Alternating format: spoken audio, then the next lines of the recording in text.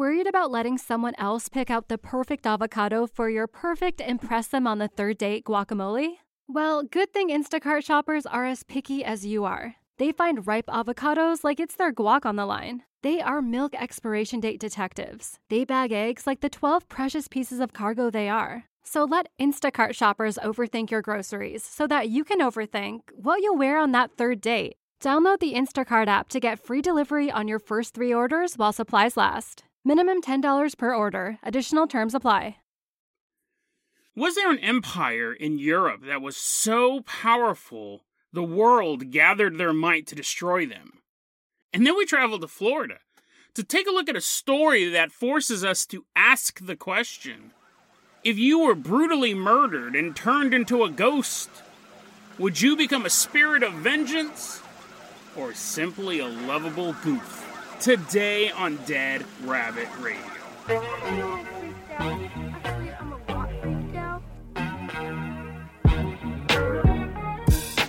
Hey everyone, welcome back to another episode of Dead Rabbit Radio. I'm your host, Jason Carpenter. I'm having a great day. I hope you guys are having a great day too. I hope you guys are having tons of fun doing whatever you're doing. Maybe you're making a Halloween outfit.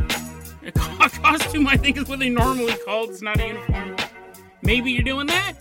Maybe you're not. It's one of the two, right? You're either dressing up or not. You're either currently sewing together a form-fitting Spider-Man costume, or you're just sitting there doing the dishes. But someone who always does both at the exact same time, walking into Dead Rabbit Command, is one of our legacy Patreon supporters. Everyone give it up for Godrilla. Woohoo! Yeah, come on in. Godrilla into Dead Rabbit Command. Longtime supporter of the show, Godrilla, you're going to be our captain, our pilot this episode. If you guys can't support the Patreon, I totally understand. I really do. Just help spread the word about the show. That really helps out a lot. Now, Godrilla, let's go ahead and toss you the keys to the Jason Jalopy. We're going to leave behind Dead Rabbit Command. Let's drive all the way out to Great Britain. As you're driving on out to jolly old England, go ahead and hit that time travel button right there. We're going back to the turn of the century, the early 1900s. And now we're just driving down the street. There's like cobblestones and stuff like that. There's like old-timey people tipping hats. Jack the Ripper's hiding in the darkness. We don't warn anybody, though. We see him, we're like, oh, more true crime for us? This is early 1900s, late 1800s, really, in Britain. And we see a little bookstore. We see a little bookstore on a corner, and I was like, okay, that's where we're supposed to be. Dude, stop the car. And we jump out, and we run in, and I'm like, look at all these fantastic books. There's like Wuthering Heights. It's like first edition, right? That just came out. And The Great Gatsby standing over there. He's not even a fictional character. Who would have thought? He's doing a little dance in the corner. We're in this bookstore, but we're looking for one book specifically. This book is entitled Heartman the Anarchist, or The Doom of the Great City. That's the full title of this book. And I gotta give a shout out to Patreon supporter Saint Strand. He's the guy who sent me this story. Super interesting one. Let's take a look at this. We find a copy of Heartman the Anarchist, and what this book is, it's a piece of literature that is part of a genre that's been lost for almost 100 years at this point. This book just recently got republished, Heartman the Anarchist. Here's an interesting thing. We have a few pieces of media that show that this genre once existed, but most of it's just like entries into a film catalog. Like the film itself is missing. But we know the film was made. The same thing with his book. For 100 years, this book wasn't published at all. You could find proof of it in, like, some old man's library. You'd see a little slot, an empty slot, and be like, this is where Heartman went. You'd see it in catalog collections and stuff like that, but physical copies, we couldn't find them. This genre was basically this. You had the peaceful people of Britain living in this post-industrial revolution. Everything's going great. Chimney sweeps are dancing. Ladies are wearing those big long dresses. And then all of a sudden, the sky is darkened as these massive airships appear overhead. And they begin to rain down firebombs on the cities of the West. Run, Betty, run! you go into the fire department, it's on fire, they drop the bomb there first, they're like, oh no, you're running down the street, you have like an old-timey fire brigade, then it turns into a Charlie Chaplin movie, he's running around, spilling water everywhere, he's on fire, he's burning alive. It was all of these stories. Hartman the Anarchist was not about so much an invader from the East, but this one was about this dude who wanted to become an anarchist. He aspired, well, I guess you can be an anarchist on your own, but he aspired to make everybody an anarchist. And he figured that the way to do it was to drop firebombs everywhere.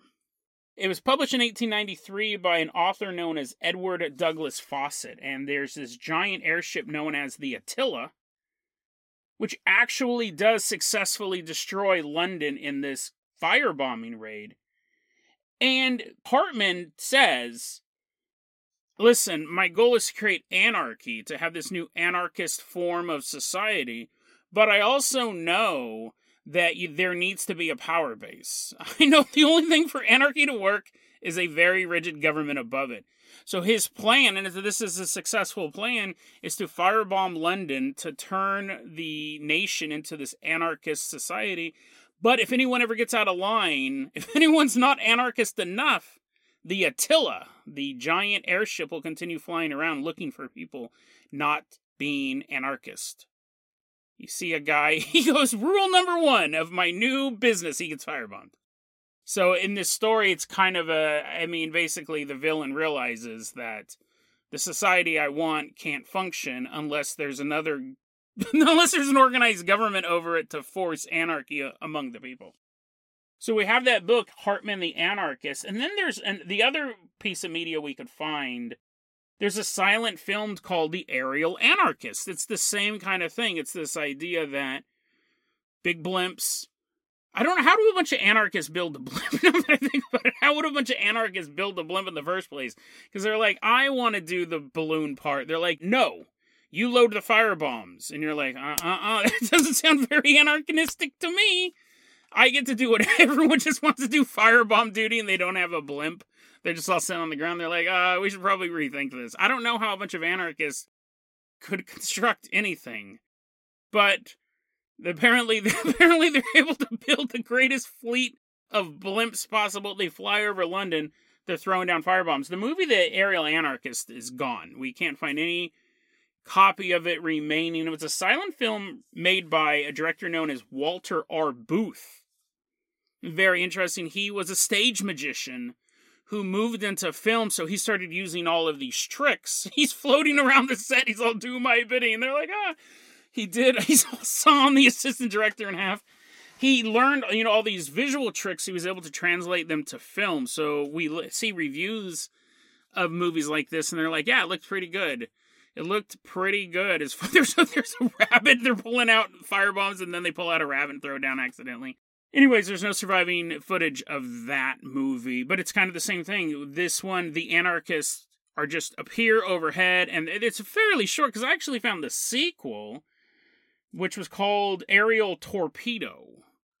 It's the same thing. It's a bunch of dudes in blimps throwing down firebombs, and then a guy builds a torpedo, and it flies around and blows up one of the ships, and they're like, yay! There was also a weird subplot to that one, where it starts off with this guy, this inventor of the aerial torpedo.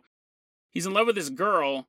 They go to the girl's house. The dad's like, you can't date my daughter, and then he's all forlorn, the young inventor. And then these anarchists show up, and he's like trying to finish his aerial torpedo as fast as possible. He was building the torpedo before the anarchists showed up, by the way. It was like 90% done. The anarchists are bombing all of London. They just happen to blow up his girlfriend's dad's house. He runs, he pulls his girlfriend out of the wreckage. He goes back in, he pulls the dad out of the wreckage. He's dead.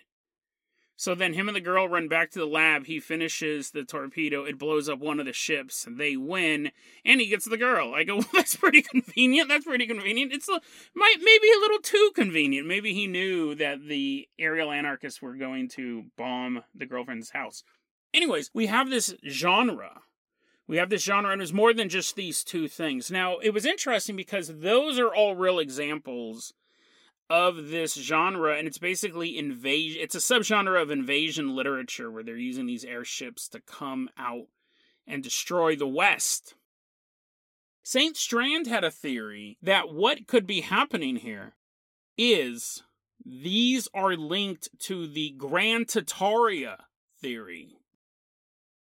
Grand Tataria, we did a whole episode on them way back in the day. It's all connected to this idea of the mud flood. And in short, there's a conspiracy theory that there was a advanced civilization in Eurasia, a group of people called the Tatarian Empire. And it doesn't exist anymore. It's gone.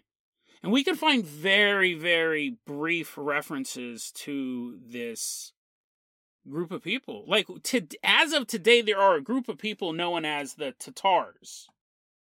They're still there. They're generally a group, there's about 7 million of them. They're Sunni Muslim, majority Sunni Muslim. They're in the area of what we would consider now mostly like Mongolia. It's that part of the continent.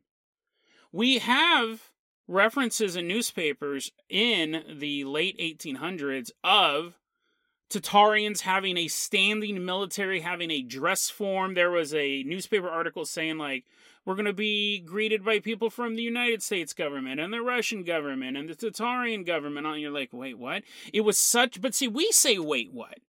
Because back then, everyone knew who these people were. But today, what are they referencing? There's nothing. Now, you can even look at maps of old maps, and they'll have the area of Tatari. And these people back in the day were actually so feared that they, when I say they, I mean the Western media, the Western governments added an extra R to the name of their society. It's Tatari. But another R was added to Tartari or Tartar. And the reason why is because it made you think of Tartarus, the place of hell, the place of the dead in Greek mythology. So they were actually trying to make them seem like this godless horde out east of Russia. What's interesting is we don't know if the name Tataria or the Tatarian Empire fell out of vogue because they were wiped off the map. Like, literally, like, they're, even though they're here today, right? Like I said, there's 7 million of them. They're Sunni Muslim. We don't know if there actually was a standing empire with fortifications and cities and an army of 100,000 people, and they were just obliterated. And then history covered them up. Like, the people who were writing history completely left them out. That's the main theory about the Tatarian Empire. That it was a standing force, a standing military form of government, cities and everything like that. It wasn't just kind of a spread out ethnic group, that it actually was a standing nation like Russia or China or Japan.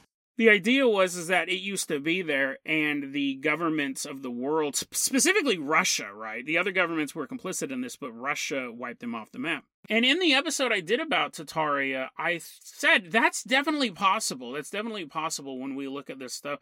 And there have been nations wiped off the map before. So we know that's happened in the past. So that part of the conspiracy theory is interesting and is possibly true. One of them is it could be, when you're seeing these references of the Tatarian uniform and stuff like that, that they are talking about a particular ethnic group that is contained in this area. But it does seem to be a little bit more than that. Because it's very hard to find references for this. There are actually more references to it now because so many people are looking into the conspiracy theory. We can find old maps that show Tatari. What's interesting, though, is the conspiracy theory, like conspiracy theories often do, tend to go one step further. And basically the idea that, no, this wasn't just a normal group of people, a normal nation like Portugal or the United States or France or something like that. This was a high-tech society. This was a group that had Atlantean-level tech. And they got wiped off because the world didn't want to have such a super advanced group right next to them.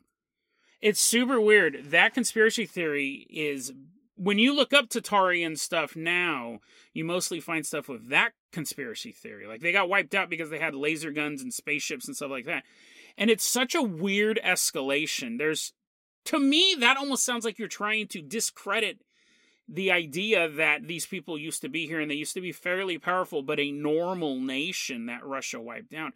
I almost feel, I'll put all my chips on the table. I don't think they had laser guns and I don't think they had spaceships. I don't think they had anything like that. I think if this country did exist and had a working government, they were probably wiped out and conquered. And yeah, they were written out of the history books. Russia did not want to have any record. This was their motherland. There was no other nation. There was no other great nation right next to them. They own everything from Moscow all the way to Siberia, and there was no nation greater than them or even equal to them at any point in time. I think it's possible that there was a nation that was bordering Russia that was a threat, not necessarily. It could have been military, right? Could have also just been ethnically or religious competition that Russia took out. I don't understand why all of a sudden they have laser guns and spaceships, because the question then is, how did they lose, right? I mean, if you had a nation in the late 1800s that had access to technology that we don't have today, how did they lose all of this stuff? How did they lose this war and get wiped off the history book? Their holographic history books would be floating above us, and they'd be projecting the truth down on us. Like, they had supposedly that level of technology. I love this conspiracy theory because I think part of it is true, that there was this great nation out there, but I don't think they were technologically advanced. What's interesting about this lost media angle is it is possible that this idea of anarchists flying in blimps over the city, it may have just been a normal fear of the other, right? It could just be a normal fear of the others out in the wilderness or the others in your own society trying to destroy it. It could have just been that, and it's that invasion media. St. Strand's theory, and I do like this theory, is that it wasn't just this faceless horde. These movies, this media, even though it doesn't specifically say Tataria, that's what it means. That's what it means. There's a group of people somewhere in Europe that are trying to destroy our society. And when I say that I don't think Tataria had laser guns and like jetpacks, they might have had a fleet of blimps. That might have been a known thing back then. So that's an interesting thing, and that would explain why that media just disappeared. It could be because it fell out of vogue, right? At a certain point, there was a real world war happening. So it could have just been that it had fallen out of vogue, or it could have been a casualty of this Tatarian cover-up. It could have been a casualty of that when they're like, we need to erase all evidence that this nation ever existed. And they've done a very, very good job. Like, again, if you talk about this, people are going to be like, what are you talking about? Like, it is so obscure. It's such an obscure topic that they've done a pretty good job of covering it up. And they may have also covered up any sort of media that references it directly or indirectly. And that could be why a lot of this stuff has fallen off, right? It's just disappeared. This is the media we know about, because we can have catalog records of it. We know that it was once in this collection. It was once exhibited at this theater. Think about all the other literature that could have been written about Tataria that's gone. Just destroyed, right? It's so easy to cover up information. And my new conspiracy theory, thank you, St. Strand, for sending this over. My new conspiracy theory is that the idea that the Grand Tatarian Empire was this Atlantean-level tech society, I think that's disinformation. I think that's 100% to make people who look into this look like lunatics. Because that's just not true. I don't believe that's true. They wouldn't have lost the war. Society would be totally different. The Russians would have then entered World War I with jetpacks and laser guns and things like that. I think that is disinformation. If you look for this, you'll find so much of that stuff. And if you're just like casually interested in it, you go, that's not true. So none of it's true. And then you just quit looking into it. I do believe that there was an empire probably out there that got wiped out. And if you can make the conspiracy theory sound absolutely insane, people will just take it as a joke. Same thing with alien and alien abductions. The amount of people who have actually been anal probed, when I look at all the reports, it is so rare. It is so rare. But that's the joke. That's the joke, right? Oh, did you get anal probed? Oh, I'm going up to get probed. Don't get probed. Don't let them stick stuff up your butt. I'm guilty. I make those jokes too. They're funny, right? They're funny. But that joke is straight out of a CIA handbook. All that stuff. 100%. It's to make people who actually encounter aliens, they don't want to say anything. They know it's a big joke. Whether or not they got anal probed, and they probably didn't. And again, it's super exceedingly rare in the catalog of UFO events, but that's the first thing people think of. These things are made to discount actual alien stories, just like I think the high-tech nature of the Grand Tatarian Empire is made to discount the entire theory. Fascinating stuff. Lost media dovetailing into the world of conspiracy theory. You know what's interesting? I feel as we're approaching episode 1000, I almost feel like we're doing some of our greatest hits again. I didn't plan it that way, but I've noticed over the past couple weeks, I go, oh, this is kind of a follow-up to an episode 100 I did. This is kind of a follow-up. So that's kind of cool. I didn't plan it that way. It just seems to be happening. Godrilla, let's go ahead and toss you the keys to the world-famous Carpenter Copter. We are leaving behind It's in Flames. We'll let Charlie Chaplin deal with it. We're leaving behind jolly old England. We're headed all the way out to Naples, Florida.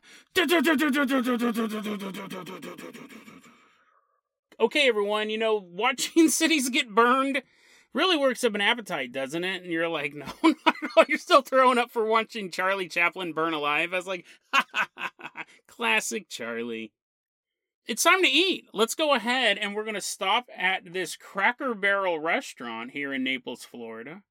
I've never been to Cracker Barrel. Apparently, it's a down-home country restaurant, so they serve, like, southern food, like chicken and, I don't know, green stuff.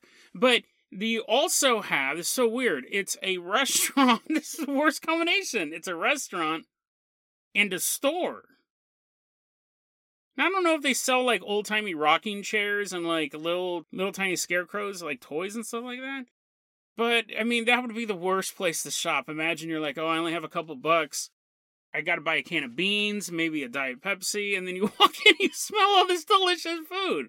You smell the chicken and the green stuff cooking, you're like, oh, my stomach be hurting so bad, I'd want to eat that other stuff. I don't know if it's a grocery store in a restaurant. It might just be like a knick-knack store in a restaurant. Which then you walk in, you're like, oh, I shouldn't spend all my money on all of these tiny scarecrows. I really should eat something today. So you walk into the Cracker Barrel and you sit down and you're like, 1 plate of chicken, please. And that's what we're doing. We're sitting there getting ready to fill our bellies. And then all of a sudden, the manager of the Cracker Barrel comes out and goes, well, guys, we don't have enough employees to work today. You're employed. You're working here now. And we're like, what, us? And he's like, yeah, come on.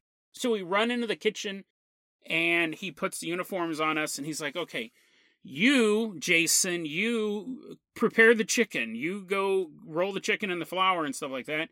And you, he's pointing directly at you now, you go into the walk-in freezer and grab some frozen mushrooms. And you're like, what? I didn't know they froze mushrooms. You see the walk-in freezer back there and you walk back there and you open the door and you walk in and you're like, all this frozen food and you're like, oh, man, it's kind of cold in here. Whoa. And then it gets even colder. You're like, oh, that was weird. Like, I know it's cold in a walk-in freezer, but the temperature dropped even more.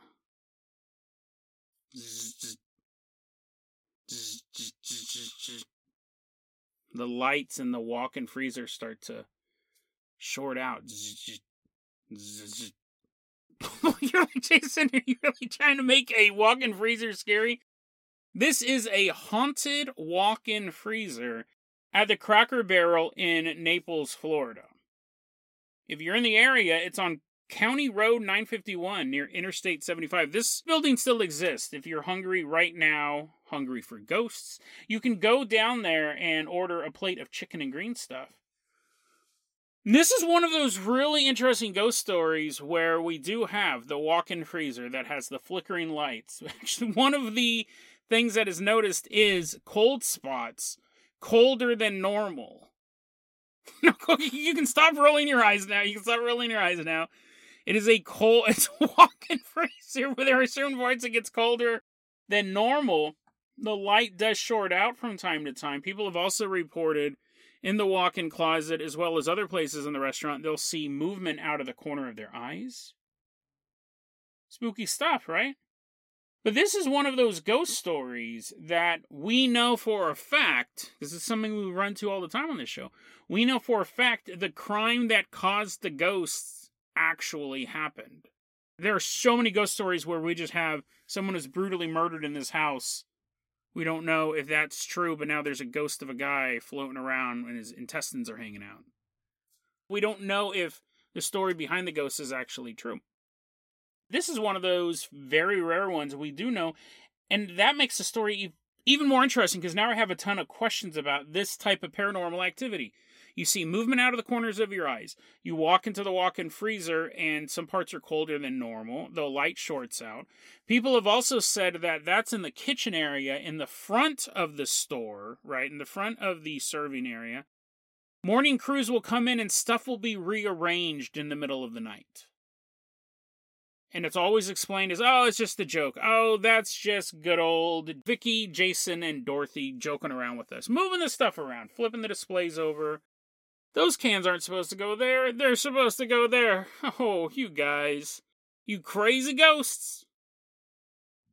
But let's take a look at what caused these possible haunting, right? You can find tons of resources on this location. There's news articles around Halloween. They go out to this. They'll send out psychics to this area. This place gets reported on a lot. Let's take a look at why. November 15th, 1995. The morning crew shows up to get everything cooking. It's another day at Cracker Barrel. And they got to get there before the customers get really, really hungry. But they can't get in. The morning crew can't get into the restaurant. There's supposed to be a previous crew that showed up around 4:30 in the morning, and they start prepping everything. And then you have the bigger morning crew, that's like the starting crew in the beginning. It's only 3 people, Vicky Smith, Jason Wiggins, and Dorothy Siddle. But now that the full morning crew has showed up and they can't get in, they start to get a little apprehensive. They realize that this is not normal. They generally, at least one of these people should be in here. All 3 of them should be in there, really, but this has never happened before. So after a bit of time passes, they contact the police. They go, hey, we're afraid something might be wrong in our store. We can't get in. Police show up. They enter the restaurant. I don't know how they did that. I wonder if they got a landlord's key or kicked a window in. But anyways, the police do go into the Cracker Barrel and they begin to see bloody footprints leading out of the kitchen. So the police follow the bloody footprints. They see them leading out of the walk-in freezer. And when the police open the walk-in freezer, they see Vicky Smith, 27 years old, Jason Wiggins, 18 years old, and Dorothy Siddle, 38 years old. Their hands have been bound behind their back, and their throats have all been slit. It actually didn't take long for the police to crack this case. That's a 100% true crime story. You can find a lot of information about it just from the reports of that night. And it didn't take them long to catch the people who did this. One of them was a former grill cook named Brandy Jennings. He's currently on death row. And then his juvenile accomplice, Charles Graves, is currently serving life in prison. The robbery was the motive. I guess they had tried robbing this place 2 times previous, but it didn't work out. And then this night they were able to get $6,000. That's all the money that they got. And they had to murder 3 people to do it. It's interesting. I saw a couple people, because again, this story is posted all over the place, not just in news articles, but also in the world of the paranormal. I saw a couple people refer to the fact that Charles Graves at one point escaped from prison and he was caught again. I wasn't able to verify that. I actually tried looking for that. I'm not saying it didn't happen, but I couldn't prove that it did. I couldn't find an article specifically that said that. Brandy Jennings is still on death row. Just in 2018, he tried to appeal his death sentence and it was denied. So this is a verifiable true crime story, which gives us some interesting insight into the ghostly activity itself. But this is what's so interesting to me. Obviously, it's a tragedy, right? These 3 people died. for a total of $6,000. It wouldn't have mattered if it was $60,000, but it always does seem more tragic, right, when it's just for such a small amount of money. They died brutally, tied up, throat slit, left in a walk-in freezer to bleed out on the floor. And their ghosts pull pranks? And pretty benign ones at that as well, right? Rearranging the shelf? Making the light flicker? Like, I find that so odd. It doesn't connect for me, right? It doesn't really make sense to me. If I got my throat slit in a brutal robbery, I'd be knocking something out. I'd be the worst ghost employee ever. I'm not going to say I'm going to knock hot grease onto my coworkers or anything like that, but these ghosts seem fairly lighthearted. There's such a weird disconnect between this brutal killings and the way they're interacting around the store. I just find that so weird. And this is another interesting ghost story, too, because the more I looked into it, I started to find people lying about it or talking about lying about it. This is a very, very famous haunting in the area. Hauntedplaces.org is a place where you can review haunted places and you can leave your own little comments about it when you visit it. I love this place. On the hauntedplaces.org site, someone left a review. It was obviously a joke where they said that a picture in the Cracker Barrel winked at her boyfriend. And then they went on to say, and then I went to the gift shop and Miss Periwinkle, she was the perfect cashier. And when I went to say thanks, she faded away. She'd been gone for 40 years. It's not true. It was a joke. There was a news article that said sometimes the pictures wink at you. So that's 100% not true. That came out of a joke. There was someone else who actually was talking about this on hauntedplaces.org. An ex-employee named Megan Betchel. She said, listen, I worked there in 2006. I was told this story about this brutal slaying. And then later I was sent into the walk-in freezer to grab something and the lights went out. And it totally freaked me out. And I came running out and everyone was outside laughing. They had shut the lights off on purpose. So you have to wonder, like, how much of this is... We know the true crime is real, but just in the short amount of research I did on this place, we have 2 accounts of fake stories filtering in to the real world, to the lore of this place. So it's so weird that such violently deceased people would play such harmful tricks. Now, I think if there was just one, right, you could say, well, this little girl, she died of tuberculosis, and now she likes to ride her tricycle around the house. Okay, yeah, sure, honey, do what you do. But if there a bunch of kids died of tuberculosis, is what I'm saying, I don't think it would be such playfulness. You see what I mean? Like, maybe all 3 of these people were practical jokers. If there was just one and they go, yeah, Jason, he always loved pulling a prank. So it makes sense that after he was brutally shot in the face 19 times at this Cracker Barrel, his ghost is pulling pranks. But 3 people dying in one night, it just seems so minimalistic. This haunting seems so basic. I actually didn't think it was real because of the minor events of the ghost. That's nothing. Moving stuff around is actually really hard for a ghost. I shouldn't say it's nothing, but you know what I mean? It's so benign. And let's take a look at what's happening next door to the Cracker Barrel. This is super interesting. Back in 2000, there was a motel built right next to the Cracker Barrel called the Jameson Inn. It's still there, but now it's a Quality Inn hotel. It's built right next door. But this place is super haunted and it's super disturbing. On the one hand, you have room 114. Where people say they wake up in the middle of the night and there's a man standing in the bedroom. There's a man standing in the darkness watching you sleep. It's terrifying enough, right? Let's go to room 208. Multiple people have experienced this. You wake up in the middle of the night, you're in room 208, and you see a headless woman standing in the darkness. But not just like she forgot to materialize her head that day. People, when they describe this headless woman, they go, oh, no, she's been freshly decapitated. Her white nightgown is stained with blood. The blood is still dripping from the stump. And they've also said you can see veins poking up out of this very fresh head wound. It's not like you just see like a clean cut. It's gory. It's a bloody stump that's continuing to bleed even in the afterlife. That's terrifying. Because not only is it creepy, you wake up in the middle of the night, you're seeing this headless woman, but when you see a ghost with such a grievous wound still in the afterlife, it does make you think, well, I hope I don't blow up. I hope I don't get split in two, right? So now there's two, like my legs are a ghost, and then my torso's a ghost, and I'm floating around. Like, it really makes you, I think ghosts like that make you more terrified of how you die. Right? In like a certain way, isn't that creepier?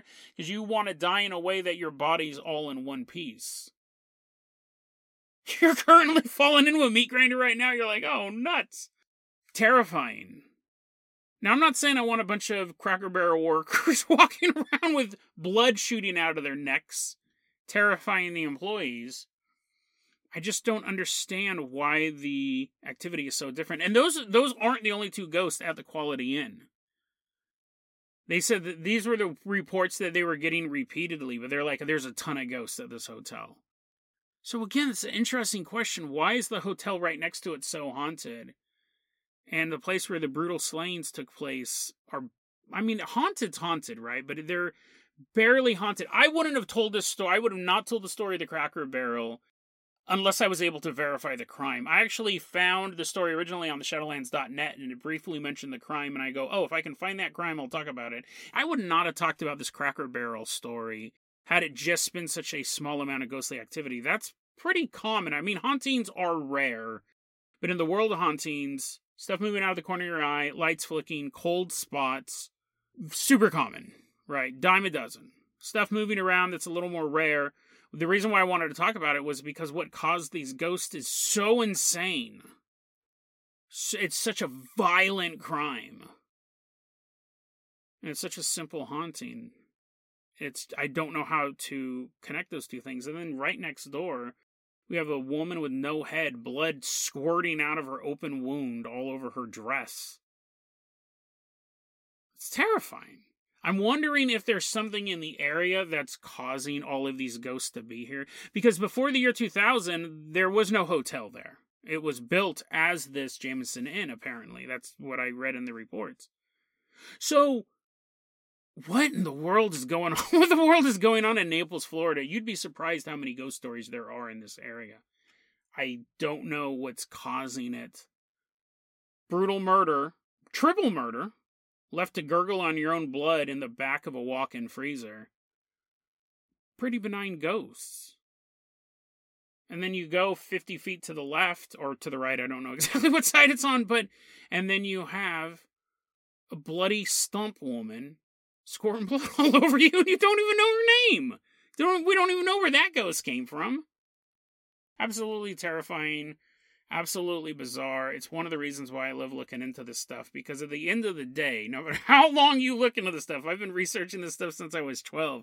I've been looking into this stuff for 34 years at this point. I swear, once a week I'm like, I've never seen anything like this. This is the weirdest thing. And this one, it's not the ghost that's weird. It's not the crime that's weird. It's that, why are they just so playful? I would hope if I was a ghost, I'd be a playful ghost. But I also hope when I die, I'm not brutally slaughtered.